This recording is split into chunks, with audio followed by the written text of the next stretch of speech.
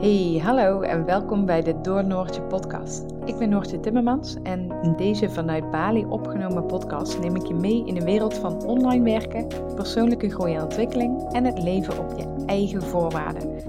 De weg die wij als gezin bewandelen is zeker niet altijd de makkelijkste weg, maar juist kiezen voor jouw eigen voorwaarden levert je ontzettend veel op. Dat verspreid ik heel graag in deze wereld. Het helpt mij enorm wanneer je deze podcast deelt als de aflevering je raakt. Zo kan ik meer mensen bereiken en hen ook inspireren om te kiezen voor geluk en hun eigen pad. Ik wens je heel veel luisterplezier en bedankt dat je er bent.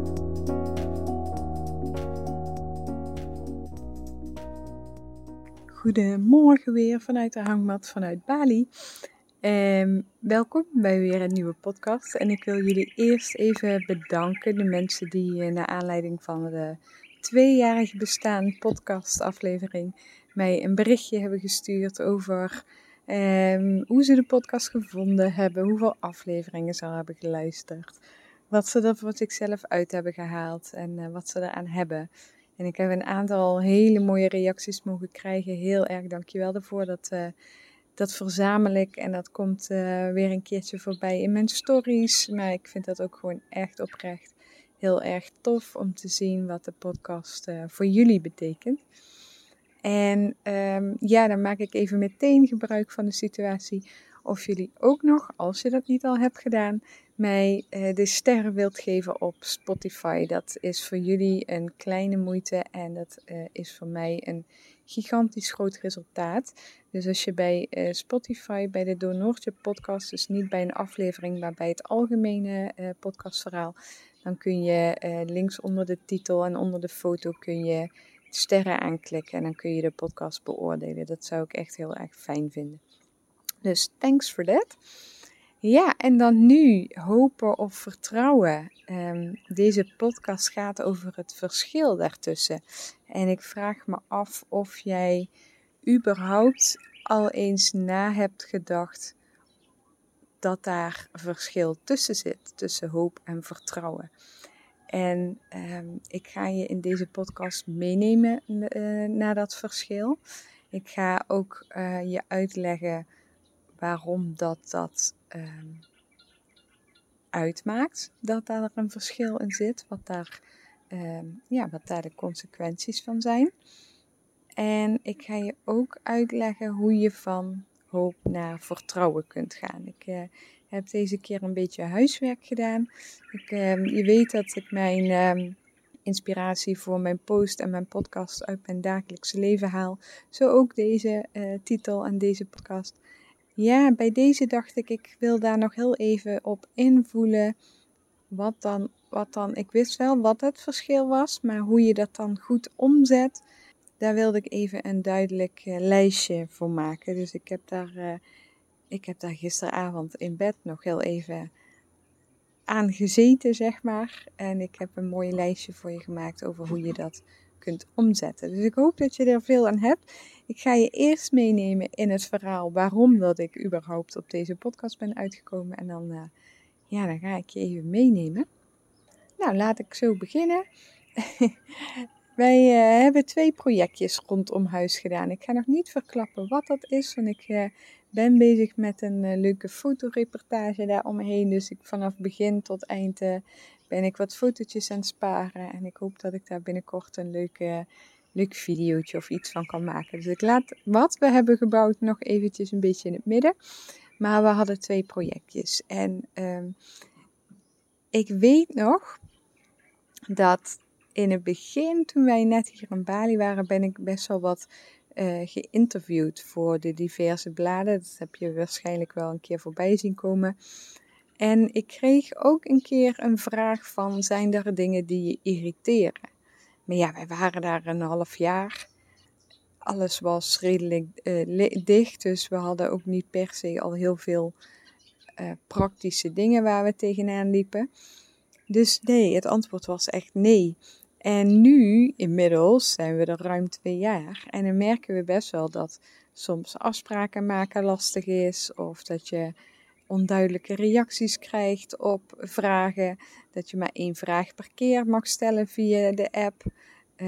Overigens is het wel echt heel handig dat alles via de app gaat. Van de dokter tot aan de groenteboer tot aan water en gas. En alles gaat via de app. Zelfs een tatoeage of een piercing regelen gaat via de app. Maar ja, het vergt wel wat inzicht en wat, wat kennis, zeg maar. En nu kwamen we op het punt dat we wilden gaan bouwen. En dan is dus de vraag, wat heb je daarvoor nodig? Hoeveel gaat dat kosten? Hoeveel dagen ben je daarmee bezig? Allemaal die praktische dingen. En dat was al een beste rood ernaartoe, zeg maar. Nou ja, alle credits voor Michiel. Want die heeft dat allemaal op zich gepakt. Maar dan kan het dus ook heel snel gaan. Dus we hadden zeg maar in de aanloop hadden we bedacht van dit willen we. Nou, dan kunnen we wat ons betreft volgende week maandag starten. Nou, volgende week maandag hadden we nog niks in huis van spullen. Dus dan denk je, ja, jezus, wat duurt dat allemaal lang en wanneer gaat dat gebeuren? En krijgen we dat nog wel af voordat we naar Nederland gaan? En dan vervolgens heb je dinsdag opeens alle spullen in huis en beginnen ze donderdag met de bouw. Dus de aanloop is vaak wat, daar heb je wat geduld voor nodig. En dan kan het in één keer echt super, super snel gaan. Maar goed, even back to hopen en vertrouwen. Want wij hadden iets in ons hoofd en zo moet het dan gebeuren. Hè? We zijn Nederlanders of we zijn het niet. Nee, zonder gekheid. Maar jij hebt zelf een ideetje wat je wil laten bouwen. Dat heb je uitgetekend, dat is besproken. Dat is ook besproken met de bouwers. Maar ja, je wil wel dat dat dus op een goede manier gebeurt. En dus de eerste dagen besloot Michiel om thuis te blijven, om de werkers in de gaten te houden. Maar goed ook, want echt op een bepaalde punten deden ze het precies anders dan dat wij het in ons hoofd hadden. Dus het was heel erg goed dat die controle er was vanuit mij en vanuit Michiel. Want uiteindelijk is het dus precies geworden zoals wij het in ons hoofd hadden en op papier hadden gezet. Maar daarvoor moesten we dus non-stop de bouwers, de werkers in de gaten houden. En we hadden 2 projectjes. En bij het tweede project hadden we iets meer vertrouwen. Nou ja, en daar zit dus het verschil. Op een gegeven moment, dat eerste project, dat had 5 dagen geduurd. Dus we waren, ik had gewerkt, maar Jip en Michiel waren ook 5 dagen eigenlijk non-stop thuis geweest. Omdat je gewoon ook niet weet wanneer ze wat gaan doen. Dus je bent echt een opzichter als het ware. En je moet ze eigenlijk gewoon non-stop in de gaten houden. En ze hebben echt perfect werk afgeleverd hoor. En ik zou ze zo weer inhuren. Maar ja, de denkwijzen zijn gewoon anders. En als jij het wil volgens een bepaald idee, dan zul je toch echt alles in de gaten moeten houden. Maar ja, toen kwam project 2 en Michiel en Jip hadden ook wel weer behoefte om even wat dingetjes te doen. En ze hadden er al eentje gemaakt, dus waarschijnlijk ging dan die tweede beter. Maar goed, dat was toch weer niet helemaal het geval. Dus een aantal dingen lukte wel, een aantal dingen waren toch weer anders dan wat we besproken hadden. En op een gegeven moment kwam Michiel op een punt dat hij zei, ja weet je wat, ik laat het los, ik vertrouw erop dat het goed komt. En toen zei ik uit het niets, vertrouw je erop of hoop je erop? En toen zei hij, ja eigenlijk hoop ik erop, maar ja echt vertrouwen doe ik niet. En toen dacht ik, nou wauw, hier zit best wel een groot verschil. Want we noemen het vaak in 1 adem, hopen en vertrouwen. Maar daar zit nogal een verschil in en dat ga ik je zo uitleggen. Maar uiteindelijk heeft Michiel er dus voor gekozen dat hij toch ook voor controle wilde. En toen hij merkte dat de belangrijkste constructies allemaal goed waren, toen is hij dus het wat meer los gaan laten. En wel met de vraag dat ik af en toe een oogje in het zeil wilde houden. Maar goed, heel even terug op dat stuk hoop en vertrouwen, want daar gaat deze podcast over. Want ga eens bij jezelf na. Of je op een bepaald vlak, en kijk eens of dat dan je business is, je relatie is, je werk is, je financiële situatie is, je gezondheid is. Ga eens na of je daar ergens zeg maar twijfels voelt of onzekerheid voelt. En of je dan diep van binnen een diep vertrouwen voelt dat het goed gaat komen. Of dat je dat vertrouwen eigenlijk niet voelt en dat je fingers crossed hoopt dat het maar goed gaat komen. En als je heel erg diep van binnen vertrouwt, dan kan je hoofd het alsnog over gaan nemen. Met, oh ja, ik hoop maar dat het dan wel echt goed komt. Want als het niet, maar als je dan eventjes ademhaalt en even weer naar binnen gaat. En je voelt echt diep vanuit je hart, vanuit je buik, een overtuigend vertrouwen. Zonder dat het hoofd ertussen komt. Dan zit je dus echt in het vertrouwen. Voel je dat vertrouwen niet en zit het echt alleen maar in het stuk hopen vanuit je hoofd? Ja, dan is het een hele andere zaak. Dan hoop je dat het goed komt. En wat is dan nu het verschil en wat zijn daar de consequenties van? Nou, je weet dat ik werk met het creatieproces. Niet alleen zakelijk, maar ook echt privé. Sinds ik dat boek heb gelezen, De Creatiespiraal, is mij het een en ander echt gigantisch duidelijk geworden. En in het begin van het proces zit een hele cruciale stap. En dat is geloven. Geloven dat je het kan. Geloven dat het goed komt. En dat geloven is dus dat diepe vertrouwen. En op het moment dat jij dus heel sterk gelooft dat het goed komt, dat je heel sterk vertrouwt dat het goed komt, dat het echt in de kern van jouw systeem zit dat het goed gaat komen, dan gaat er een positief creatieproces in gang gezet worden. Dus dan gaat het de goede kant op, mits je dan vervolgens alle andere stappen doorloopt, dan heb je uiteindelijk, komt het goed. Uiteindelijk is het zo. Op het moment dat je rondom deze vierde stap geloven in het hopen zit, eigenlijk is hopen twijfelen en het niet helemaal geloven. Voel je het verschil?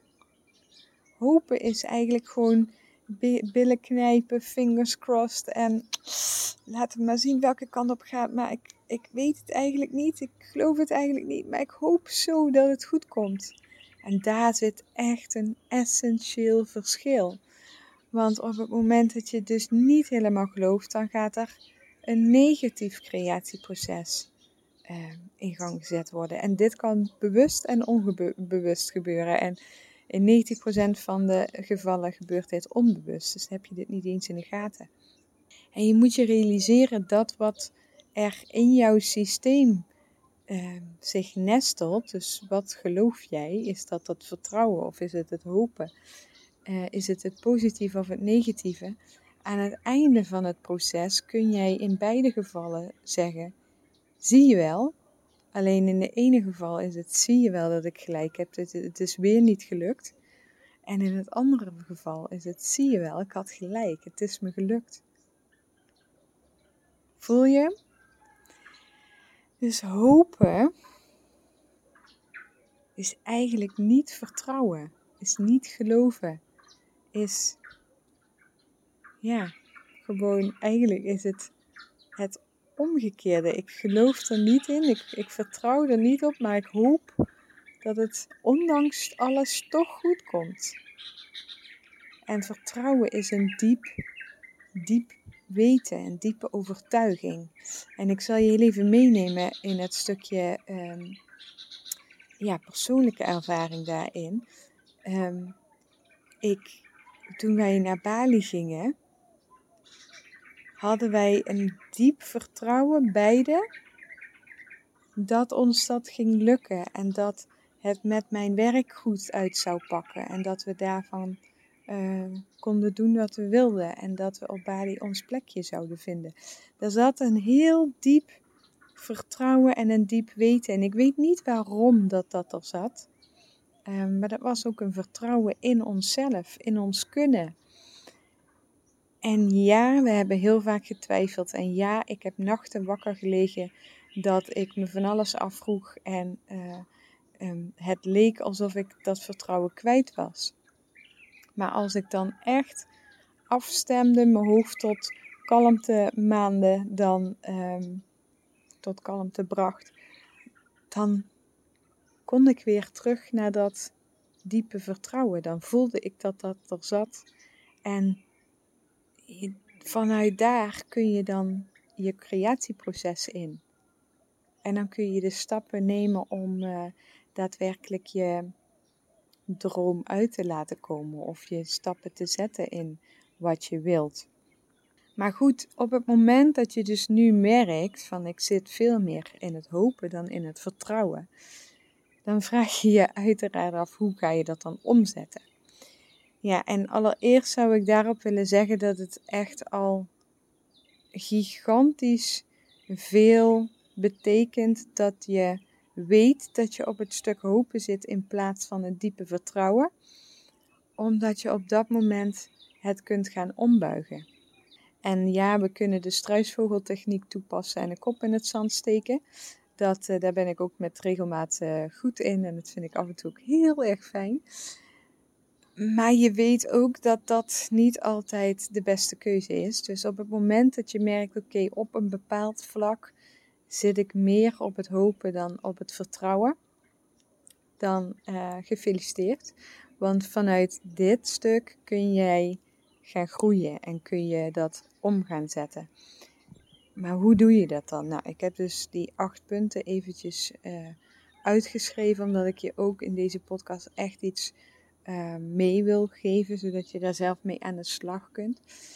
Ja, en wat mij bijvoorbeeld heel erg heeft geholpen om van hopen naar vertrouwen te gaan, want soms is het vertrouwen er meteen en soms heeft dat tijd nodig dat het vertrouwen er komt. En dat is helemaal niet erg. Maar wat mij heel erg heeft geholpen zijn affirmaties. En in mijn geval was dat de affirmatie: als iemand anders doet, heeft of kan wat ik wil, of wat ik wil hebben, of wat ik wil kunnen, of wat ik wil doen, dan kan ik dat ook. Waarom de ander wel en ik niet? Dan is dat ook voor mij weggelegd. En die voelde ik zo sterk. En elke keer wanneer ik merkte dat ik, of dat mijn hoofd het overnam, of dat ik in het hopen zat, in welke opzicht dan ook, want in het Bali-verhaal zat dat vertrouwen er al heel snel heel diep, maar op andere stukken zit ik ook meer in het hopen dan in het vertrouwen. Elke keer is dit de affirmatie die mij dichter bij het vertrouwen brengt. Een andere affirmatie is, en voel even welke bij je past: als ik iets wil, dan krijg ik dit voor elkaar. En dat is een stukje vertrouwen in jezelf. Dat is ook op het moment dat jij gaat ondernemen een hele mooie affirmatie in het stukje vertrouwen in jezelf. Als ik iets wil, dan krijg ik dat voor elkaar. Hoe dan ook. En als het niet op de ene manier lukt, dan lukt het wel op de andere manier. En ik zal altijd ervoor zorgen dat er een oplossing komt. En ik ben creatief genoeg om op het moment dat er iets anders loopt dan dat ik zou willen, om op dat moment voor een oplossing te zorgen. En dat komt dan weer op het boek neer van Everything is Figureoutable van Marlie Forleo, zo uit mijn hoofd. Alles is uitvogelbaar. En dat wil zeggen dat je een basisvertrouwen in jezelf mag hebben, daaraan mag werken, dat je in elke situatie die je wel of die je niet eens kunt bedenken, sterk, krachtig en creatief genoeg bent om te handelen op het moment dat het nodig is. En wanneer je die voelt, dan voel je je ook zelfverzekerder, voel je ook meer dat vertrouwen. Dus ja, dat vond ik ook een hele mooie affirmatie. En eentje die me ook heel goed helpt om weer bij het vertrouwen te komen, of om bij het vertrouwen te komen, is: ik vertrouw erop dat het goed komt. En dat klinkt misschien heel simpel, maar die kleine woordjes, door die telkens tegen jezelf uit te spreken. Ik heb ze zelfs hier op Bali nog steeds op mijn spiegel hangen. Die heb ik in 2018 opgeschreven. Ik vertrouw erop dat het goed komt. Dan zak je van hoofd naar hart naar buik. Dan zak je van hopen naar vertrouwen. En dan gaat zich dat ook echt settelen in je systeem. En dat heeft tijd nodig. Maar dat die tijd mag het nodig hebben. Dat is geen enkel probleem. En dat is eigenlijk ook mijn laatste puntje, maar daar kom ik dadelijk op terug. Dan punt 2. Dus 1 was die affirmaties. Punt 2 is, wat heb je nodig om te kunnen vertrouwen? Wat heb jij nodig? En dat is voor iedereen anders. En dat kan heel erg op het spirituele vlak zijn. En dan denk bijvoorbeeld aan edelstenen of aan card decks, kaartensets. Denk aan bijvoorbeeld meditaties of quotes. Of als je kijkt meer naar praktisch, boeken lezen, dat kan daar ook in helpen. Of als je praktisch kijkt, misschien een financiële buffer of een voorbereiding of een online training of een opleiding. Het ligt er ook maar net aan waar dat stukje in zit. Maar wat heb jij nodig om bij jouw vertrouwen te komen? En het grappige is dat nu ik dit zo allemaal uitsplits en opschrijf en verdiep, zie ik ook wat ik in het verleden zelf heb gedaan bij bepaalde situaties.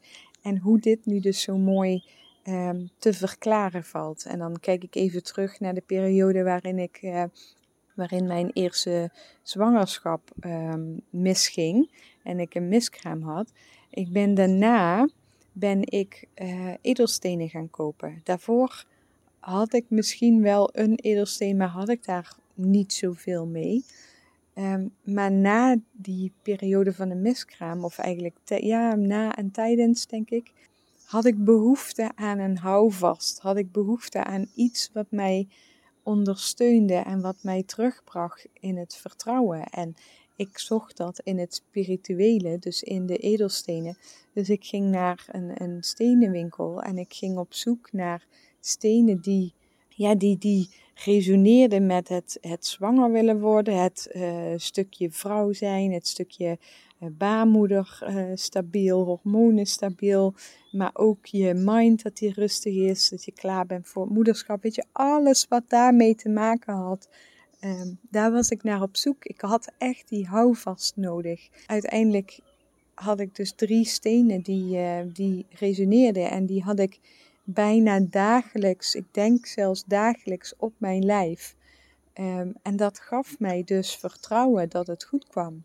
En later, toen ik dus van Jip zwanger werd, heb ik ook nieuwe stenen gekocht om weer dat stukje vertrouwen te creëren eigenlijk.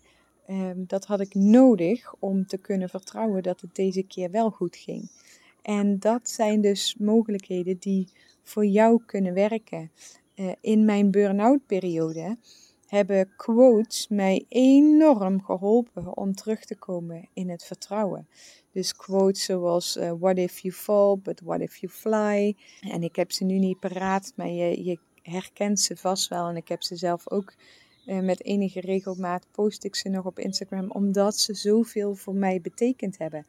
Op dit stuk, ze hebben me zo ontzettend geholpen om weer in het vertrouwen te komen. Om weer in dat diepe basisvertrouwen te komen. Ja, en geloof is ook zo'n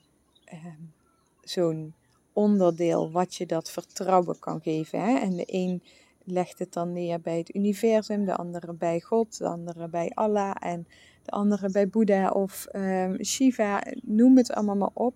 Maar het gaat erom dat dit een middel is om terug te komen bij jouw vertrouwen. En dit is dan heel erg de spirituele en de geloofkant.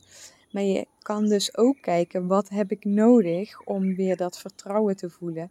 Waar zit je onzekerheid? En wat kun je doen om dus weer dat om te buigen en dat je dus vertrouwen voelt? Dus stel dat jij naar het buitenland wil en er zit heel veel onzekerheid rondom het thema financiën. En je hoopt erop dat het goed komt, maar je vertrouwt er eigenlijk niet op. Hoe kom je dan bij dat vertrouwen? Door echt praktisch te kijken naar wat heb ik nodig? Wat zijn daar mijn maandelijkse lasten? Hoeveel heb ik? Hoe lang kan ik daarmee rondkomen? Wil ik misschien niet een buffer opbouwen? En dan ga je praktisch zorgen dat je weer bij dat vertrouwen komt. En dat mag ook. En dat hebben wij ook gedaan. En dan bij ons was dat even terugpakkend op Bali-verhaal. Dat was het stukje natuurgeweld.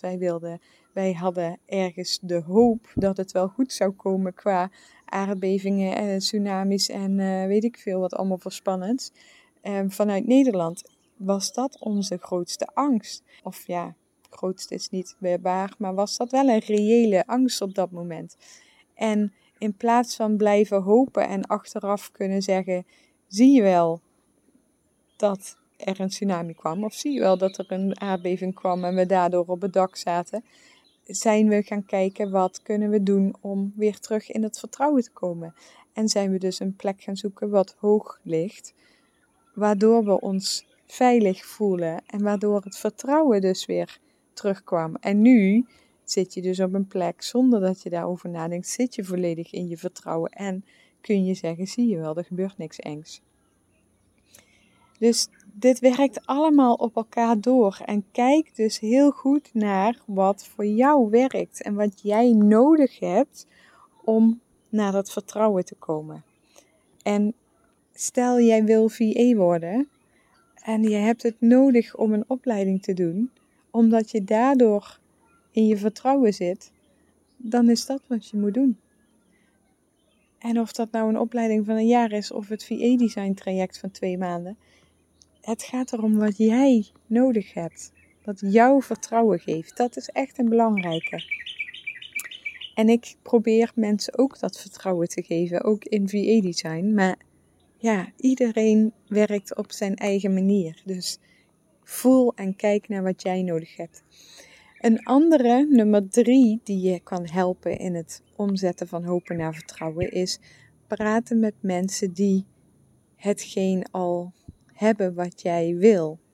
Dus stel jou, laat ik hem weer op het Bali-verhaal betrekken, want dat is heel concreet. Op het moment dat wij wilden vertrekken naar Bali, zijn wij gaan praten met mensen die hier al waren. En hoe ze dat hadden gedaan. En heel praktisch, want je zit dan vooral nog in je praktische hoofd, wat prima is. Maar al die gesprekken, die leiden wel ertoe dat je bewijs eigenlijk krijgt dat het kan. En bewijs dat het iemand anders lukt, geeft jezelf vertrouwen dat het jou ook kan lukken. En op het moment dat ik VA wilde worden, ben ik gaan praten met mensen die VA waren. En ben ik gaan kijken en ben ik gaan luisteren. En ben ik ook gaan luisteren naar de praktische kant. Waar liepen ze tegenaan? Wat viel mee? Wat viel tegen? Zodat ik ook daarin een reëel beeld had. En het vertrouwen kreeg van oké, dit is realiseerbaar. Maar ik moet me ook realiseren dat ik een opbouwtijd nodig heb. En ik moet me ook realiseren dat ik bepaalde zaken goed voor elkaar moet hebben. Qua documentatie en qua papieren. Maar dat geeft je wel vertrouwen dat het mogelijk is. En dat het haalbaar is. En dat het goed komt. En oh ja, eentje wat ook altijd mij heeft geholpen. Is het feit dat als je iets bedenkt met je hoofd dat je het wil. Of iets dat je voelt dat je het wil.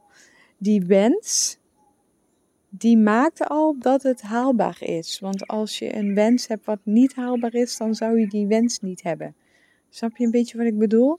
Dus als jij denkt bijvoorbeeld, ik zou heel graag met mijn zeilboot de wereld over willen zeilen, dan wil dat automatisch zeggen dat dat realiseerbaar is, dat dat uitvoerbaar is, dat dat haalbaar is. Anders zou je die wens niet hebben. Dat heeft me ook altijd heel erg geholpen om. Eigenlijk is dat ook gewoon een soort van affirmatie. Om gewoon heel sterk bij dat vertrouwen te komen. Dus 1, affirmaties. 2, wat heb je nodig? En 3, praat met anderen die hebben wat jij graag wil. 4 is, volg iemand. En dan bedoel ik, volg iemand online. Anders wordt het een beetje een stalkerverhaal. Die jou vertrouwen geeft. En dat kan iemand zijn die helemaal in de wet van aantrekking zit. Dat kan iemand zijn die doet wat jij wil. Dat kan iemand zijn die het heeft over hele spirituele dingen, maar die jou qua basisvertrouwen ontzettend helpt. Dat kan een motivational speaker zijn. Je hebt natuurlijk Tony Robbins, die heel veel mensen vertrouwen geeft. En daar zijn er nog heel veel mensen van. Jenna Kutcher, Kim Munnekom, Phil Goodman. Heet die Goodman? Ja, volgens mij wel. Lori Ladd. Zelf volg ik nu ruim een jaar Elizabeth April. En daar gaat het veel meer over aliens en over dimensies en het goed en het kwaad. Dus dat resoneert misschien niet met iedereen, maar ergens geeft mij dat op een hele overkoepelende manier een sterk vertrouwen in de wereld, in alles wat er aan de hand is. En dat werkt dan ook weer door op mijn persoonlijke stukken waar ik meer vertrouwen nodig heb. Het maakt niet uit wie of wat, als je maar op zoek gaat naar iemand die je bijna wekelijks iets van voorbij ziet komen, waardoor dat je weer heel sterk bij je vertrouwen zit. Michiel volgt een man die dus heel erg bezig is met voeding, maar ook met spiritualiteit. Dus dan heeft hij zijn praktische guidance wat betreft voeding, maar daar komen ook hele wijze spirituele lessen naar voren. Er is ook een Indiase guru op YouTube die je kunt volgen, die hele mooie wijze lessen heeft. Er is zo ontzettend veel te vinden, maar ga op zoek naar iemand die resoneert met jou en met wat jou nu bezighoudt. En je zult merken dat wanneer je je daar wekelijks mee voedt, of misschien wel dagelijks mee voedt, dat jouw eigen vertrouwen ook groeit. Ik kijk wekelijks een video van Elizabeth April, soms nog 2 keer in de week. Maar dat is voor mij realiseerbaar, dat is voor mij haalbaar. Ik weet ook dat er mensen zijn die elke ochtend zo de dag beginnen, maar dat past niet bij mij en dat is prima. Maar ik kijk wel wekelijks video's en die brengen mij enorm bij mijn basisvertrouwen. Eigenlijk op elk vlak, elk niveau, elk onderdeel in mijn leven. Dus ga iemand volgen en voed jezelf met vertrouwen. Dan stap 5. Pak je rust, adem en voel. En deze vind ik altijd zelf, dit is voor mijzelf ook echt een belangrijke stap. Want 9 van de 10 keer pakken we dat moment niet en gaan we door met waar we mee bezig zijn, met wat we nog allemaal willen doen, met werk, met kinderen, met allerlei dingen wat we willen doen. En is er weinig moment voor heel even en even voelen en even rust en even observeren wat er gebeurt in je lijf, wat er gebeurt in je hoofd. En om te kijken, oké, waar zit ik eigenlijk? Zit ik in het hoop of zit ik in het vertrouwen? Dus deze stap 5, doe hem nu maar even. Zet de podcast even op pauze en haal even heel diep adem en voel even voor een minuutje. Ja, dan ga ik verder met stap 6. En die had ik net al een klein beetje aangehaald bij stap 2. Wat heb jij nodig om te vertrouwen? Ik zou adviseren ook om te gaan lezen.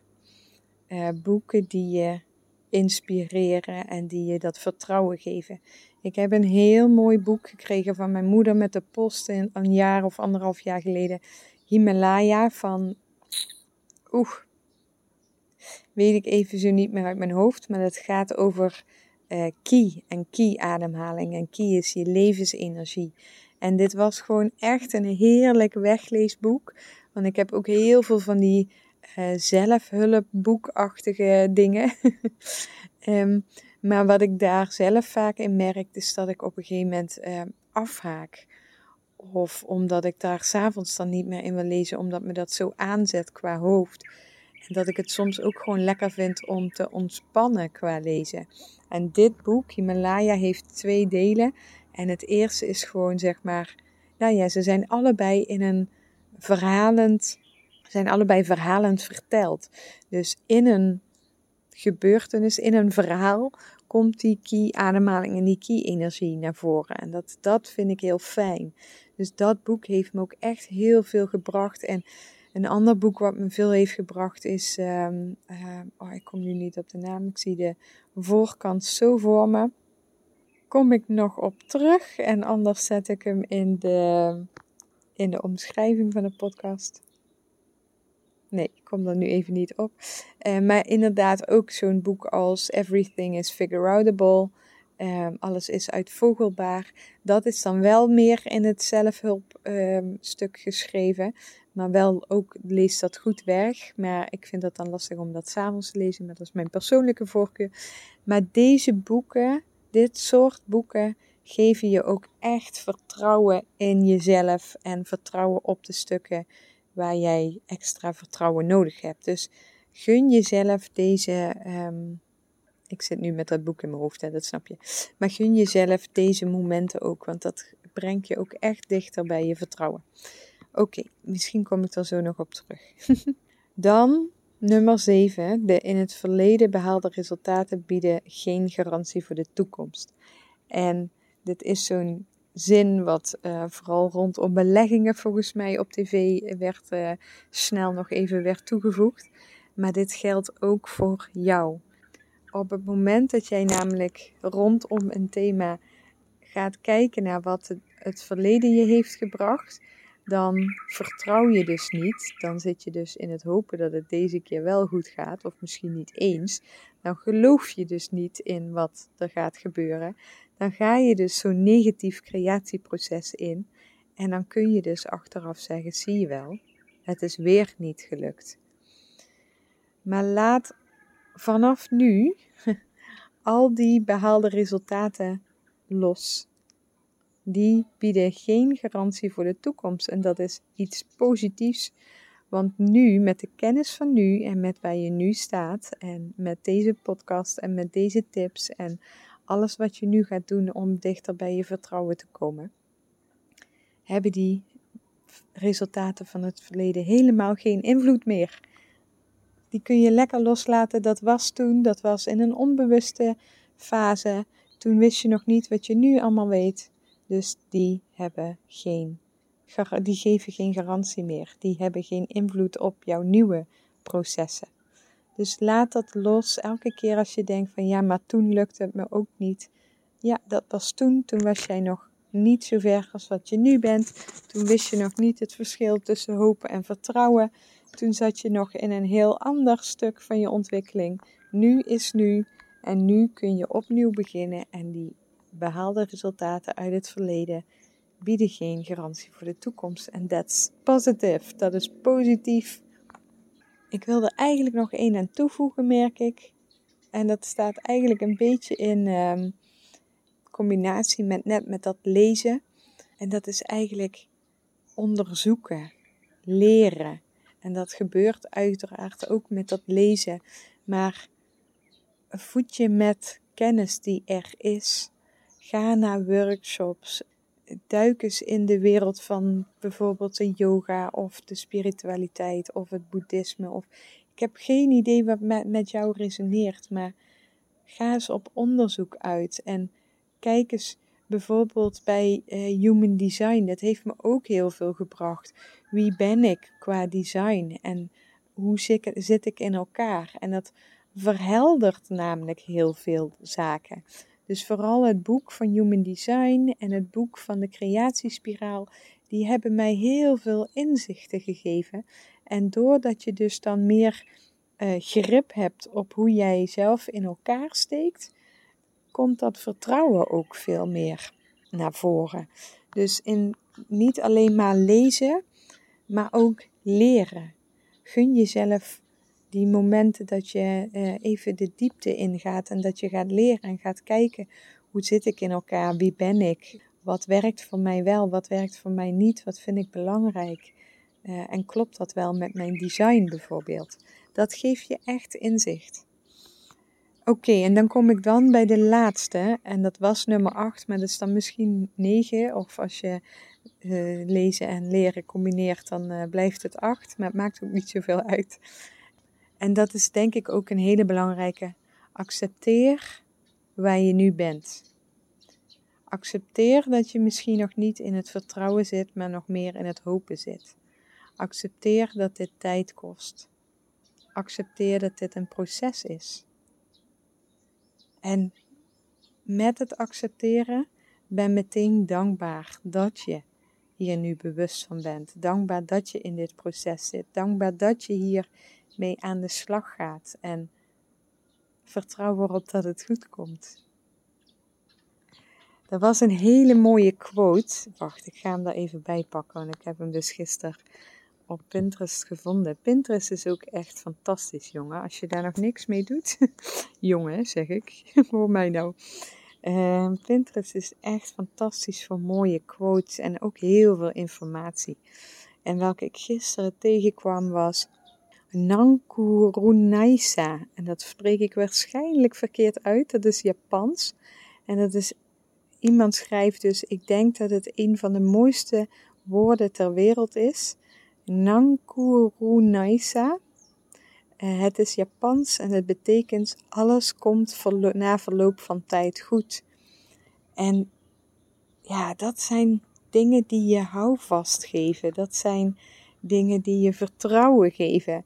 Dus wat ik vaak doe is 's avonds ook gewoon even op Pinterest quotes lekker rondneuzen. Want dan ga ik zeg maar met zo'n quote, met zo'n diep vertrouwen, ga ik mijn nacht in, mijn ontspannen in, mijn onderbewustzijn in, mijn 5D-wereld in. Je kunt het noemen zoals je het wil noemen.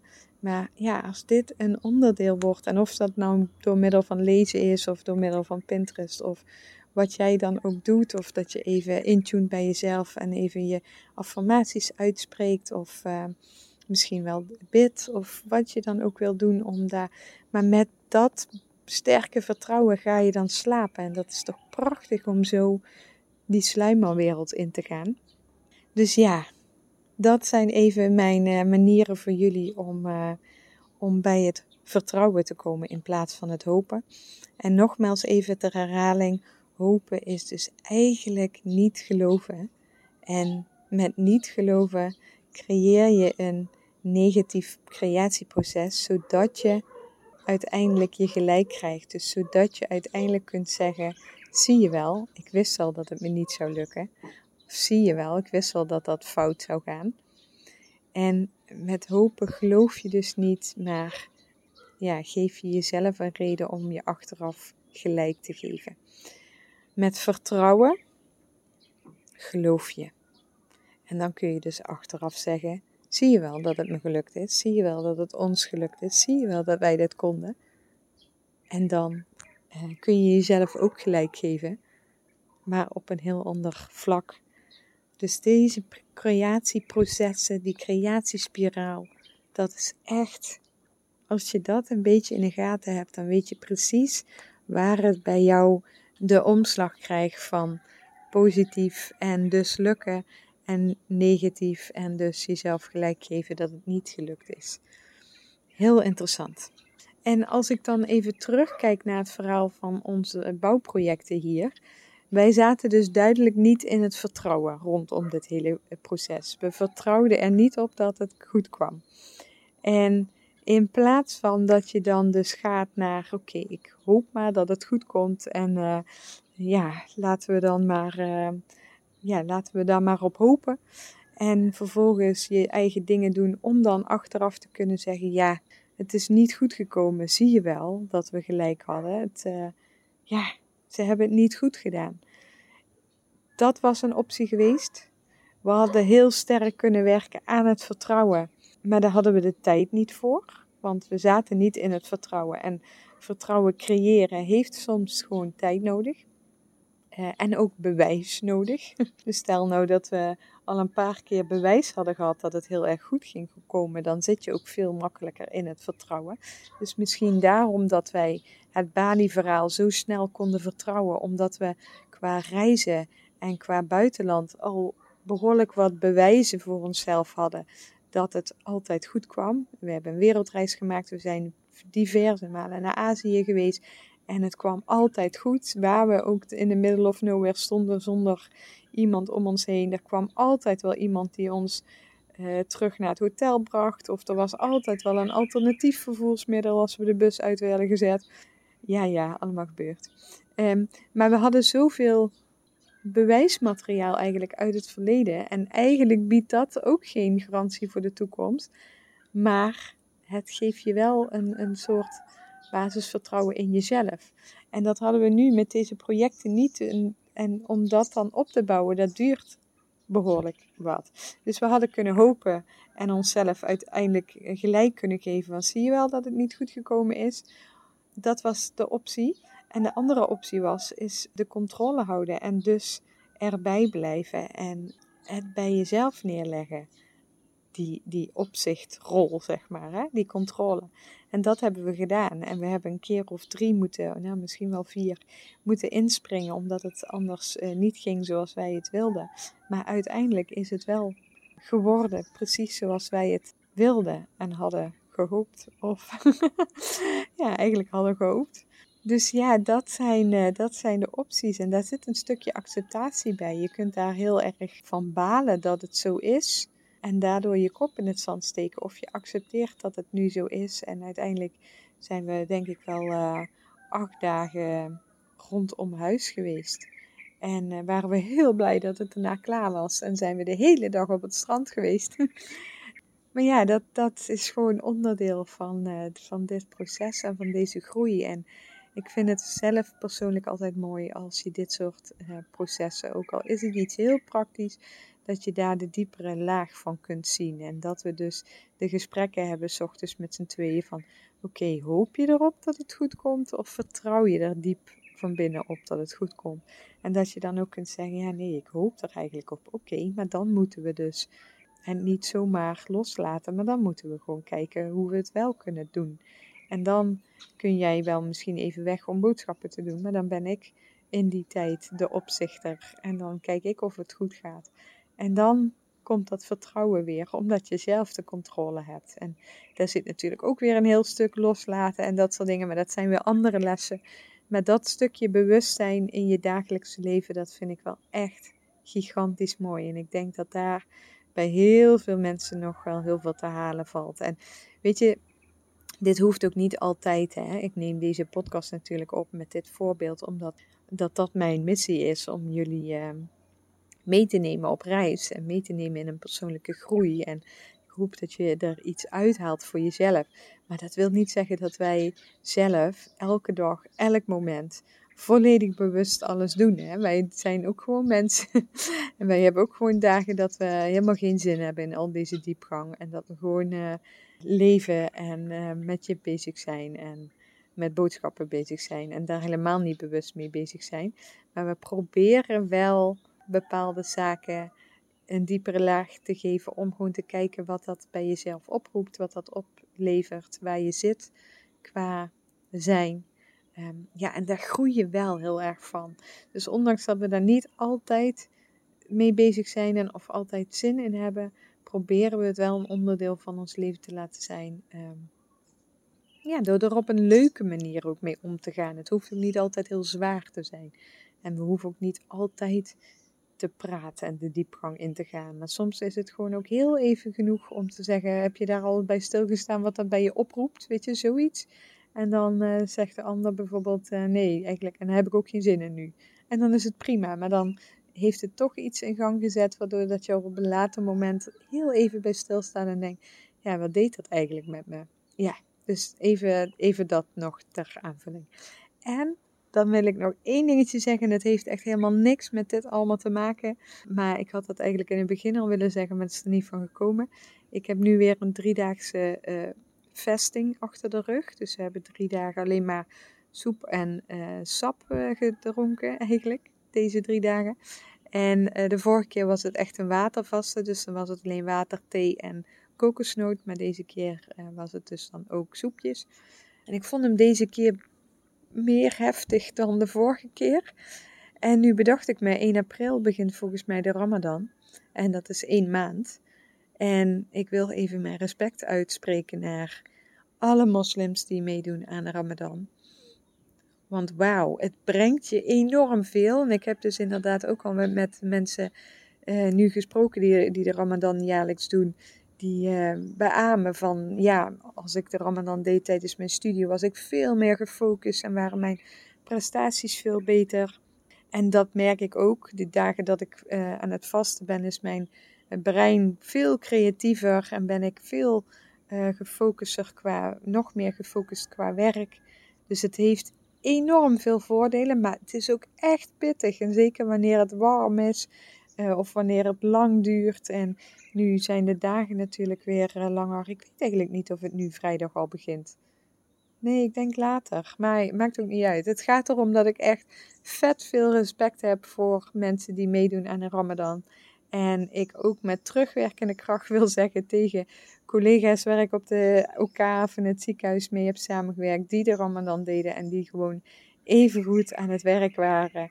En waar wij stomme Nederlanders, nee, dat wil ik niet zo zeggen. Maar ik merkte wel dat de tendens in ieder geval op de OK was, en daar heb ik mezelf ook op betrapt, is dat je denkt, ja, goed en aardig dat jij zo nodig de Ramadan wil doen, maar hier moet gewoon gewerkt worden hoor. Dus niet nu een tandje terugzetten omdat jij de Ramadan moet doen.